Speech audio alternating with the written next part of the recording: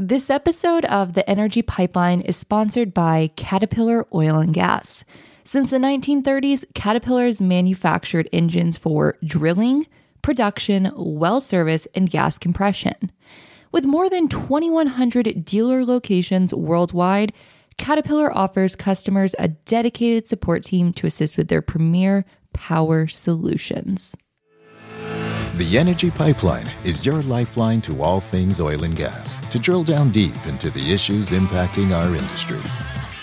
From the frac site to the future of sustainability, hear more about industry issues, tools, and resources to streamline and modernize the future of oil and gas. Welcome to the Energy Pipeline. Hey everyone, welcome back to another episode of The Energy Pipeline. Today I'm here with my co-host Lizzie Hurt and our guest Delfina Govia. Delfina is the Chief Sustainability Officer for a global logistics company and a podcast host. Delfina, say hello. Hello. And also, Jordan, I've been working in the oil industry for 43 years, so I am so glad to see your show airing on the Oil and Gas Industry Network. And I'm a pleasure to have a chance to talk to Lizzie Hurt, who works for an organization that has been supporting our oil and gas industry for decades, right? Yes, it's going to be so much fun. If you guys have not listened to Delfina's podcast, you need to, because her energy is so much fun to listen to. And we have a joke between podcast hosts like, oh, we don't listen to each other's shows, but I actually listen to hers. So I would recommend it. Okay, so today we're going to be talking about unveiling the carbon footprint. So I'm just going to ask you a pretty plain and simple question to get going, which is, what is a carbon footprint and why is it a significant concern in the context of the oil and gas industry? So a carbon footprint is basically a measurement of what an organization's greenhouse gas emissions are. And when we talk about that, I'm going to use some language that people keep hearing just so that these buzzwords are in their heads and they understand what it means. When you talk about greenhouse gas emissions, normally people hear them in the context of Scope 1, Scope 2, and Scope 3. And let me just explain a little bit more. What is Scope 1? Scope 1 emissions, greenhouse gas emissions, are emissions that occur from direct operations that an organization has. So whatever you are doing that you have control of, if greenhouse gas emissions are coming off of that, that's your Scope 1. Scope 2 is emissions that are created by the source of power that you are consuming. So if in my home, to make it really simple, if I'm buying natural gas from my home, from the utility company here in Houston, Texas, and they use a fossil fuel to power that utility, to create that energy, that Scope 2 emissions is my Scope 2 emissions for a company. So when a company buys energy, however that energy is produced, that's your Scope 2 emissions. And Scope 3 is anything that happens within your supply chain that is then once more removed. As an example, if I am a company and I am purchasing transportation services, and that trucking company that is delivering transportation services for me is driving down the road and their trucks are emitting carbon dioxide into the air, that would be Scope 3 emissions. So Scope 1, Scope 2, Scope 3, add those all together, and that's your carbon footprint. That sounds like a nightmare to have to track. Oh, yeah, baby. Especially since the majority of organizations' emissions are Scope 3, which they have the least amount of control over. Wow. Oh, that's really interesting to hear. I would have thought the focus would have been mostly on Scope 1. Is that, I guess that's not true. Well, you used an important word there, and the word there of focus. So what organizations have concentrated on most immediately is absolutely their scope 1, because it's what they can control. It is what they are going to be asked about if they are, let's say, a publicly traded company. Their shareholders may want to know. If they have investors beyond just the shareholders, if they have other organizations, companies that are investing in them, they're going to be asked mainly about those scope 1 emissions. And other stakeholders like customers are going to ask about your scope 1 emissions. What are you causing to be emitted into the environment? And that's where they have focused the most on. However, they are still quite concerned with the scope 3 emissions. And yes, focused, but not as much on their scope 2 by making more intelligent solutions about how they are securing their energy sources. Delfina, would you say, since you work at a logistics company, that the scope 3 is something that would be in your focus there? Am I following that correctly, or is that not related there? So in a logistics company, we are everybody's scope 3. Okay. Right? So it's not about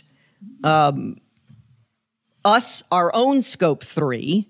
It's about the fact that we are everybody else's scope 3. And so organizations that need to understand that scope 3, mitigate that scope 3, we have to partner with them to help them put together the roadmap that's going to get them to whatever their goals are, whether they have declared that they want to be net zero or carbon neutral, or simply that they're going to do whatever effort, they're going to put in place efforts and plans to reduce. So we are everybody's scope 3.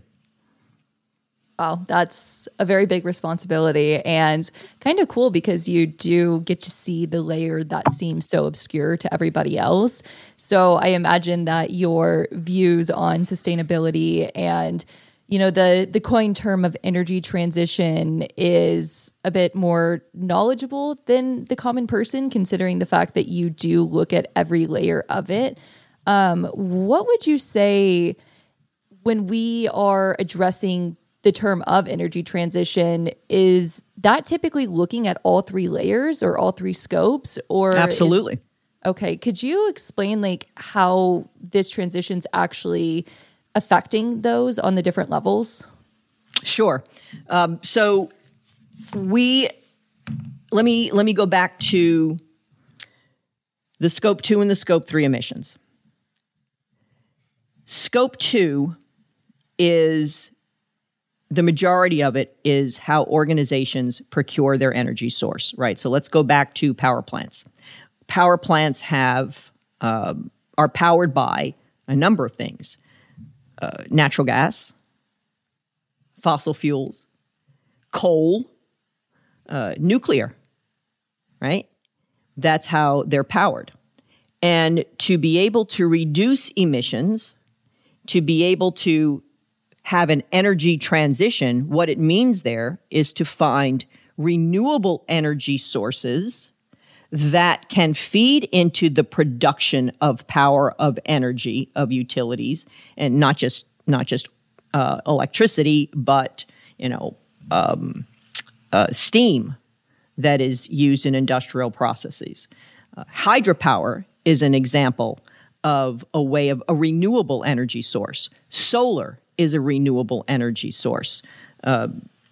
Wind, a renewable energy source. Using that to power the production of electricity instead of what are considered dirtier options is a big focus in the energy transition, transitioning away from dirtier fuels, non-renewable fuels, to renewable fuels. Then in scope 3, what we are looking at is, especially if we're talking about the energy transition, the energy industry, we're looking primarily at the transportation space and what renewable sources can be applied in transportation. Unfortunately, you don't have solar-powered trucks, right? Not yet. You don't have solar-powered cars, but we're talking about electric vehicles, right? that are running off of an electric battery, which is stored energy, as opposed to using gasoline in your vehicle, right? Same thing with ships. In ships, where we have a huge move towards new ships coming online using LNG as a source of fuel. You are using bunker fuel, is probably the dirtiest of the fossil fuels that we have, of the diesel fuels that we have. It's kind of nasty, dirty stuff. How do you improve the emissions off of that sort of thing? And we're moving towards biofuels. We're investing in other renewable fuels to see what might actually, ammonia is on the table, methanol is on the table. As a matter of fact, Caterpillar, we've got Lizzie on the call, Caterpillar has now created an engine that is a dual fuel. It can be easily upgraded to be used with methanol in ships, right? And motors that they're doing that with. So in the energy transition, it's transitioning away from the use of dirtier fuels to renewable sources of fuel. I like that. I like that there's more options. I think sometimes we get a little focused on one versus the other and that they're all working like it's a competition, but I think it's just enhancing the options we have now and adding different layers. And I like all the new energy options. I think they're cool because it feels like a bunch of scientists got together and are like, how else can we make things work? How else can we bring power? So to me, anytime, even if it's renewable or not, I think any source of new energy is exciting. Lizzie, was there something you wanted to ask Delfina? Yeah, so in that answer, Delfina, you touched on scope 2 and scope 3, at least to my ears.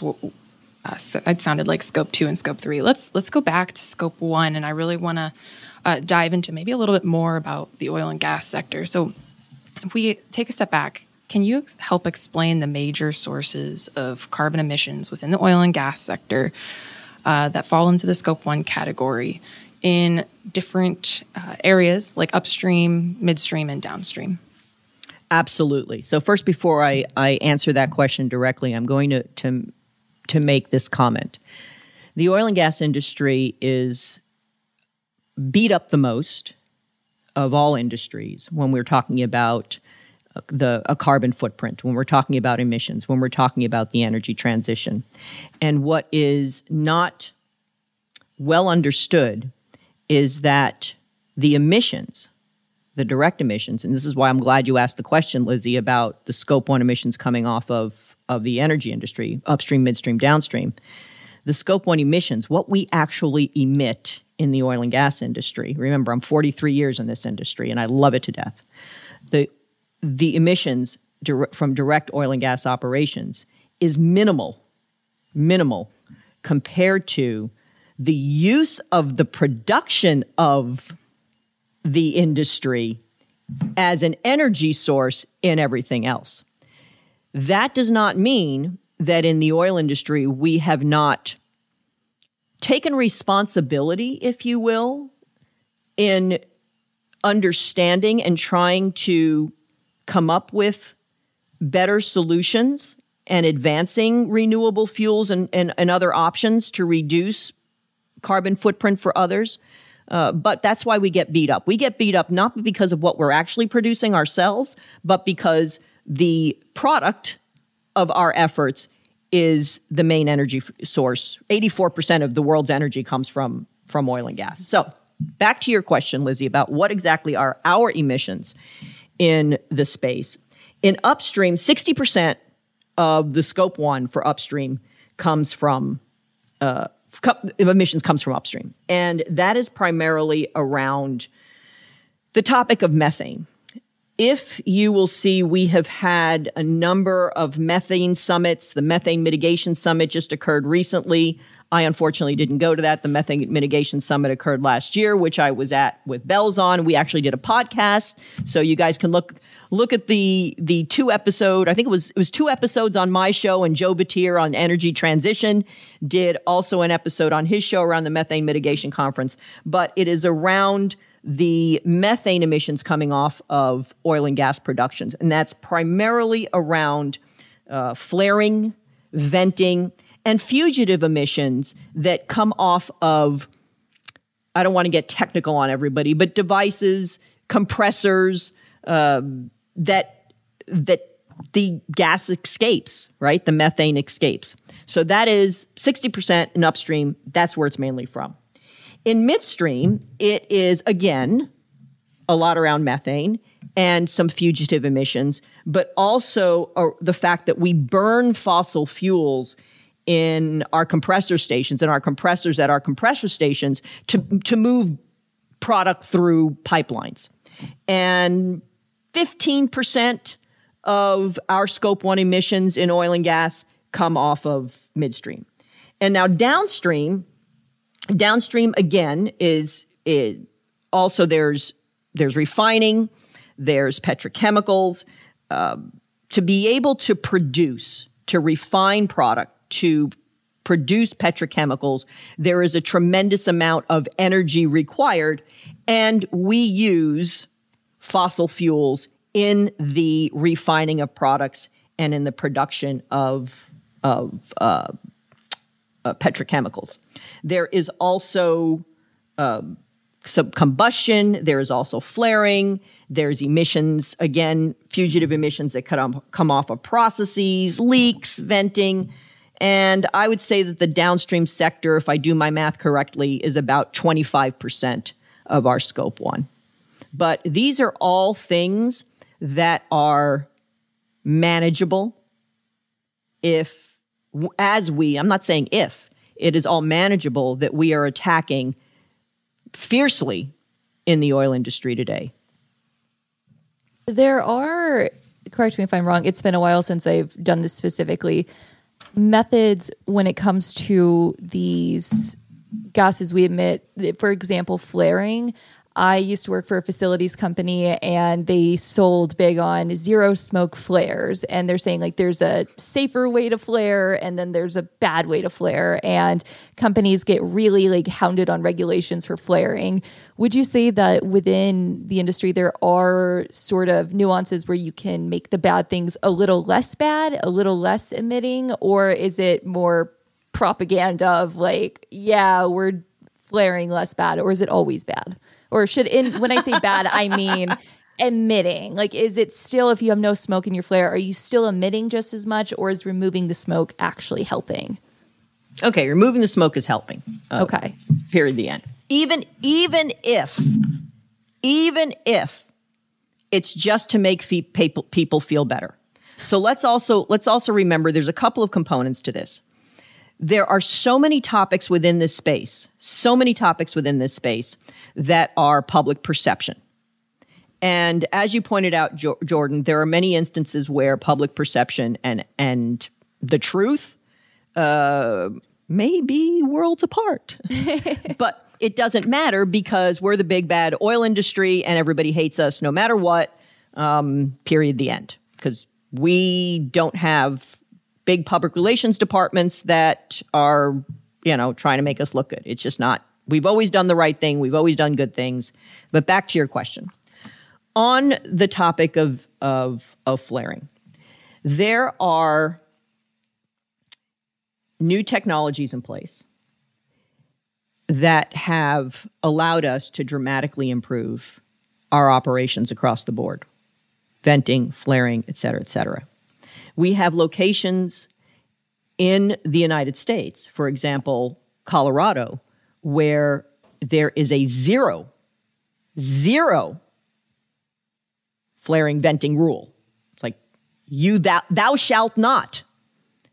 And companies the companies that operate in that state have risen to the occasion and reduced their emissions. There are other locations across the country that do not live in thou shalt not states that have also dramatically improved their emissions by incorporating new technologies, new processes. But I think that what we're touching on here, it's not a matter of just public perception. there's also an economic component to all of this. And it's a topic that we are continuing to wrestle with as an industry, and not just as an industry, as a planet. It's a broader topic of the economics of it all. And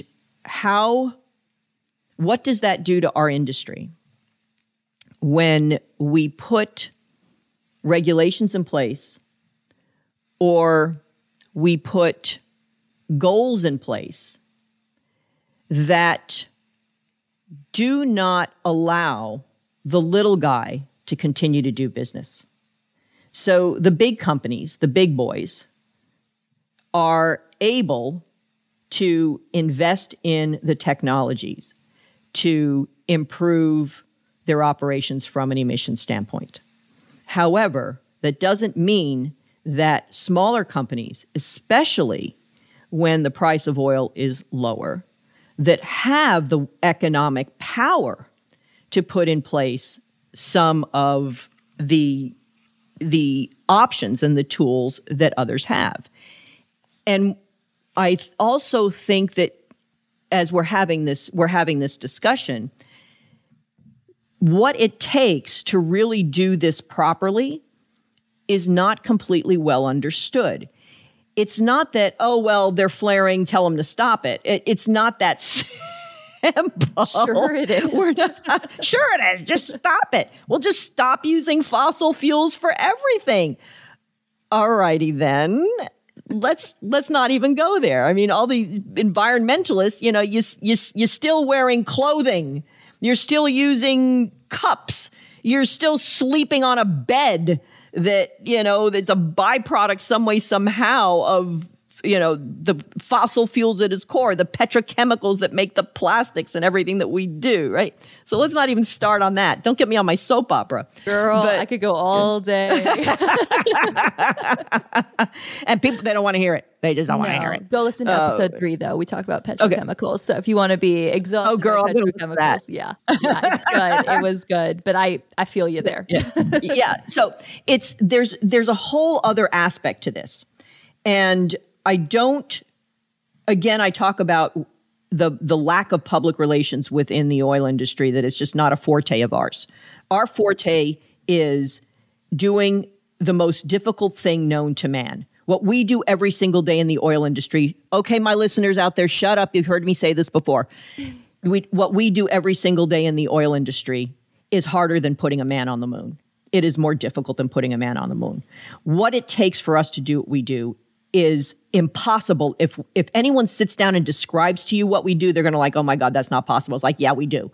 So not only in the complexity, the technical complexity of what we do to pull oil out of the ground, out of the bottom of the ocean, miles beneath the surface, right?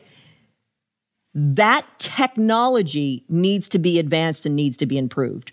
And there are numerous efforts that are exterior to the oil industry, but inside the oil industry, we're improving technologies to be able to do more with combating GHG emissions, climate change.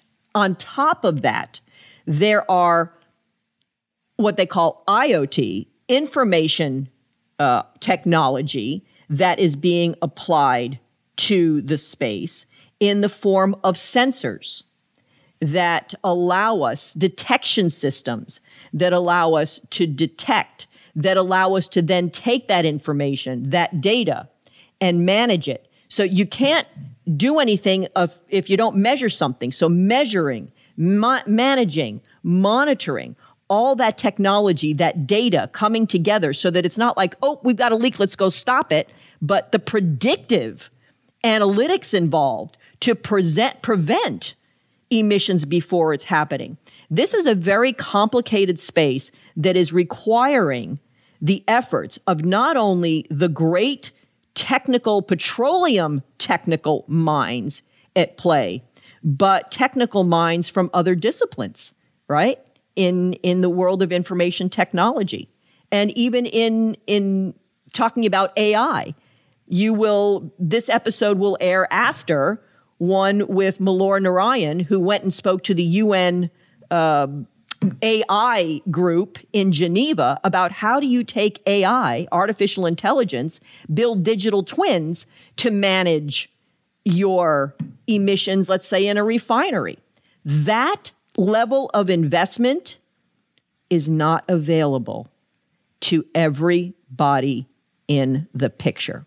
So it's a struggle that we have to overcome to recognize that those that have are doing, but those that don't have as much are going to suffer.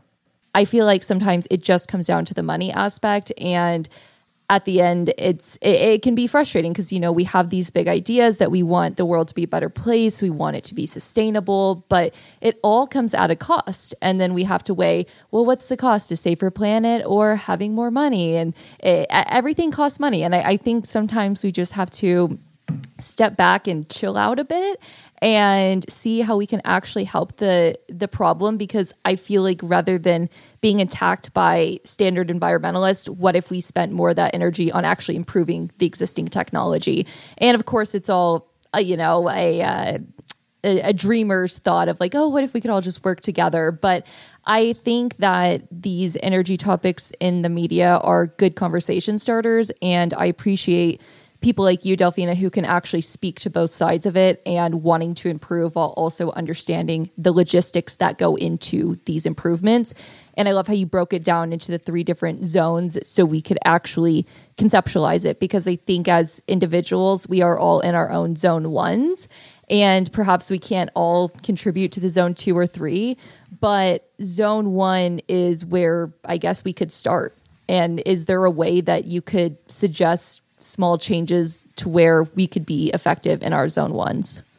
Well, so you're bringing up a really important point about the economics of the whole thing. And what we have to do is we have to pull into this conversation, not actually, since we don't have anybody we can just call on the phone and get them on this call, but what we need to pull into the conversation is the finance community, right? And one of the things that we heard repeatedly during CERA Week was the economic investment, the investment from the financial community that has to go into this space. So the financial community has invested quite heavily into renewable fuels, into different types of technologies that are going to improve in the energy transition. But where's that investment going? Are we seeing that investment going into third world nations? Maybe not. So the answer is no, it's not. And so when you talk, who's going to take? If you're somebody if you're an investor, you're going to invest where you're going to get the biggest return on your money, and perhaps a third world nation is not where it's going to be. And so we heard from representatives from oil companies, national oil companies from other parts of the world saying, you guys are putting you finance guys are putting all your money into the first world nations, and yet everybody wants to beat up on us over here when our oil industry is what sustains our country. And so all of this talk and none of the financial investment that is coming over here, and it's just basically we're getting beat up for something, and we're not getting the support that we need very much from a capitalistic perspective, right? So, that I just have to say that there's a whole other aspect to this conversation, which is the financial community, and then down to who bears the cost ultimately, and that is the consumer. So when you ask the question, Jordan, of what can we do on our scope 1 ourselves, do you mean as individuals, or are you talking about an oil company in and of itself? I guess I'm asking more as an individual, because as the listeners hear this, maybe they want an action item of something that they can actually feel like they're contributing. I don't know if it's as simple as recycling or only, what is it? If it's yellow, let it mellow. If it's brown, flush it down. I read that in a book when I was in elementary school, and it stuck with me. I have to admit I don't do that, but I've heard it's effective. Is there anything that you would say on a personal level that we could do that you would say is very effective? Let me tell you the very first thing that we need to do. And that is, again, my listeners, shut up. You've heard me say this before on my show. The very first thing that we need to do is we need to start with the children. It is not that the energy itself is the problem. It's the fact that human beings are acting and behaving in ways that are causing problems, right? So it all starts with ourselves in how we behave. Do we behave responsibly? But we have to start with the children. We have to start with educating children, and not in a scary, uninformed way.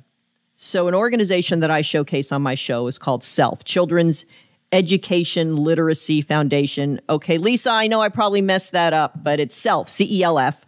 And what they do is they go into schools and they work with teachers and they provide them with scientific tools so that children can study topics of sustainability, and it educates them and it allows children to understand right from a very early age what the energy transition is about, what opportunities there are for them to contribute as young members of society.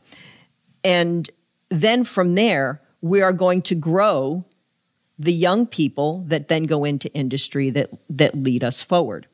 And then from an individual perspective is we need to stop pointing fingers, stop arguing, and figure out ways that we can have open and honest dialogues and work together. And then, yes, take personal responsibility.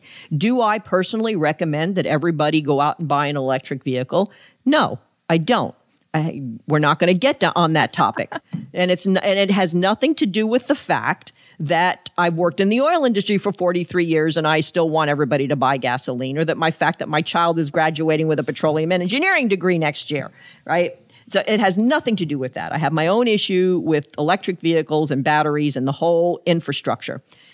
It is we as individuals need to have intelligent conversations, because as citizens of the United States of America, we need to understand what our lawmakers are talking about, what they're doing, what they're putting in place. And hopefully, as a society, we can ask for the governmental support that we really, truly need to advance. And also remember how incredibly privileged we are in this country, and that things that make sense in our heads here do not make sense for people in other parts of the world that have no options. So let's really, truly be good global citizens. Insert slow clap. Lizzie, how do you feel about all of this? I know we're getting close to our time, but I'd love to hear your thoughts and any remaining questions you have for Delfina. Yeah, I like, you made a lot of really good points there, Delfina. And I honestly liked hearing about the SELF CELF organization, targeting children, getting them to think about that, because, even from me trying to get kids excited about STEM, you got to go to the level of, you got to get the kids excited, getting more women in engineering. That's a 20-year-long problem type deal. So I think that's great, is with a sustainability standpoint, going and targeting, getting children to think about that. I think that's a really, really great point. I think that's pretty good. Jordan? I know, I feel like sometimes I don't even actually need questions, because Delfina, you get to so many good points on your own. And that's why I love having podcasters on my podcast, because they understand how to formulate it all on their own. So it's wonderful. I liked having you as a guest. It was very exciting. And I don't know if it's because my air conditioning's really low or because you've been inspiring me, but I keep getting the chills. So it's been fun. And Delfina, one last question. Before we started, you were giving us tips or recommendations of other good podcast episodes that touched on some of these subjects. Could you plug those for the listeners now and tell them what they should listen to if they want to hear more on this discussion? So I absolutely would recommend that if anybody wants to learn about geothermal as a wonderful, wonderful option, listen to Joe Batir's Energy Transition podcast. Joe is fabulous. He explores a number of different topics in the world of energy transition. Look up Joe Batir Energy Transition. That's on the Oil and Gas Global Network. Elena Melkert who does our Upstream podcast. She's also a good source.